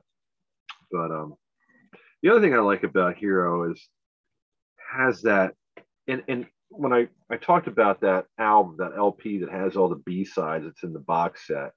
One up the B-side, the B-side song to the Bark at the Moon single, that has Jake, and he's playing some like a bottleneck slide. Yeah, that's a great one too. Yeah, this also has kind of a slide. Wow, sounds like he's either leaning hard on the wah and like, or something. It might even be a little bit of a slide guitar type of thing. So it kind of picks up kind of that same sort of vibe as one of the B-side, which is probably my favorite song from the Bark at the Moon sessions. So I appreciate the guitar playing in the song, but also the melody, the lyrics, everything about it. It's a 10-10 for me. And unfortunately, we're talking about it because it's a footnote in the album. It's not even part of the official track listing. Yeah, The Liar, but it's important to bring it up. Definitely worth mentioning. If for some reason you haven't heard them out there, definitely check them out. So, all right, No Rest for the Wicked. My final thoughts on it. It's an album that's aged pretty well for me. It's something that I do return to. There's some elements of it. there's some up and down elements to it, for me. There's some stuff on here that I really, really like. There's some stuff on it that hasn't aged particularly well. It does feel like a return to form for Ozzy. It's the end of an era for Ozzy. For me, this is the last Ozzy album that I would buy when it came out. When it came to No More Tears and Osmosis and Down to Earth, those were just kind of like, well, when I have the time and the money, I'll get those. I didn't run out to get those. I ran out to get this album. So that has those memories for me. But yeah, it's an album that I enjoyed revisiting it. It was kind of fun diving into this because it's kind of a little bit of again, Ozzy doesn't play a lot of stuff from this record. We're talking Crazy Babies was a single, and we spent a lot of time. He only ever played that song once live, which is really the song that's been played the most from this album is Miracle Man at 178 times, Bloodbath in Paradise, Fire in the Sky 118 times, Tattooed Dancer 117 times, Demon Alcohol 17 times, and Crazy Babies once. So it's an album that doesn't get represented in Ozzy's set list a whole lot. So for that reason, it kind of feels like one you can kind of come back to, and you're maybe not burnt out on any of these songs. For me, I think this album, even though it came out in 1988, it just reminds me of the 90s. I think this is where Ozzy's career kind of turned a corner and got into the 90s. He was ready for the 90s before the 90s were ready for him. Yeah, this album is kind of representative of that, because like I said, I think this is like the precursor to No More Tears in a good way. But I do want to mention, though, that we're going in chronological order, and it seems like, with the exception of Blizzard and Diary, there's somebody behind the scenes trying to reinvent Ozzy or trying to make Ozzy current. And in some ways, and actually probably in a lot of ways, that has worked out to his advantage when we get further into the 90s and into the 2000s. And he did stay relevant. I think Ozzy during the 80s was relevant all along, but there were some decisions about that he should try to integrate more with the glam rock scene or with Bark at the Moon. My observation is that the music was sort of kind of watered down a little bit, because maybe somebody made the observation that hard rock wasn't really what people wanted to hear at that time. And lo and behold, that same year when the album was released, Quiet Riot released Metal Health, and the dam burst open, and all the bands from LA and hard rock and heavy metal then all of a sudden ruled the scene. So, but somebody's making some decisions early on, and this is another one that kind of suffers from maybe suffers too strong of a word, but this is one that I identify as a different image, a new image for Ozzy.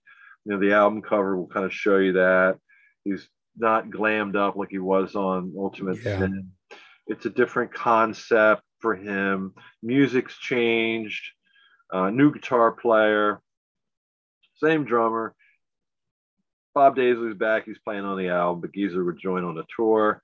Would be part of the Ozzy Osbourne band for the first, I guess, 2 times. Came back on Down to Earth. I saw him in '95. It's like a reintroduction to Ozzy Osbourne. There's no real consistency from Ozzy's first album to this one. After this one, maybe including this one moving forward, is a very consistent image. Although there was a brief period of time where he kind of went new metal and he kind of had the corn braids. Like, hello, fellow children. Hello, fellow kids. It's like, there's that meme of like Steve Buscemi, and he's got the skateboard, baseball cap. Hey, kids. So Ozzy kind of he dipped down into that sort of thing for a little while. But otherwise, I mean, going from this, you could definitely say from No More Tears to the present tense, he can maintain a pretty consistent image. But there's like an unnecessary image change from album to album, and it gets sort of tiresome. But I think this one, it was pretty good. I think it was a pretty good decision. If there had to be any decision made, it was definitely between The Ultimate Sin and the next album. And I think this is a step in the right direction. Moving forward, I think we're on course. And But yeah, I really like the album. Like I said when we started out, I listen to it about once a month. I like it. I like Zach on it. I like Zach on this, and I like Zach on No More Tears. We'll get into that when the time comes. But yeah, I'm pretty positive about No Rest for the Wicked. And of course, the negative things we already discussed. But overall, I'm going to give it. My score on this is going to be an 8 out of 10. How about that? Yeah, I'd probably do the same. I'd probably give it like an 8 out of 10, a 7.5 out of 10 if we wanted to get picky about it. But like I said, it's an album that I've grown to like and appreciate as time has gone on. So, all right. Well, there you go. There's No Rest for the Wicked. You made it. If you can't get enough of me and Darren talking about Black Sabbath and Black Sabbath related topics, head on over to my YouTube channel, Lair the Alchemist. And we do a thing there that we call Sabbath Sunday, where we tackle all kinds of Sabbath and Sabbath related topics, lists, and fun things like that. And if you'd like to support the podcast, you can do that by heading over. We appreciate your support here with just listening and the comments and the messages that we receive from everybody. So we appreciate that. If you'd like to support us beyond that, you can go to ko-fi.com/Into the Void, a Black Sabbath podcast, and you can make a donation, whatever amount you would like. Anything helps to help cover some of the costs that we have with the podcast. And I'm looking through my notes here. I can't find my notes here with what we got coming up next. I think it might be, is it because we move chronologically here? Is it going to be Dio, Lock Up the Wolves? Maybe next. I don't know. I guess you're going to have to wait in anticipation. If you can't wait in anticipation, go ahead and look. Chronologically comes next, because it's probably not Headless Cross. I don't think Headless does it come out before? Does that come out before Lock Up the Wolves? I'm pretty sure it does. Yeah, I could be wrong. Happens a lot. Yeah, you're right. It does. Okay, I got my list here. So our next episode will be Headless Cross. Headless Cross comes out in April of 89, and Lock Up the Wolves will be our next one, which was originally released in May of 1990. And then we'll be back at Ozzy with No More Tears, which came out in September of 91. All right, so that's what you have to look forward to here upcoming on the podcast. Again, thanks to everybody. We also have a Facebook page. You can find us on Facebook at Into the Void, of Black Sabbath podcast. Like us over there. You can send us messages through there. We always like hearing from people and talking with everybody. So thanks again, and we'll see everybody at the Headless Cross. And remember, you can only trust yourself, the 19 Black Sabbath studio albums, and Into the Void, a Black Sabbath podcast.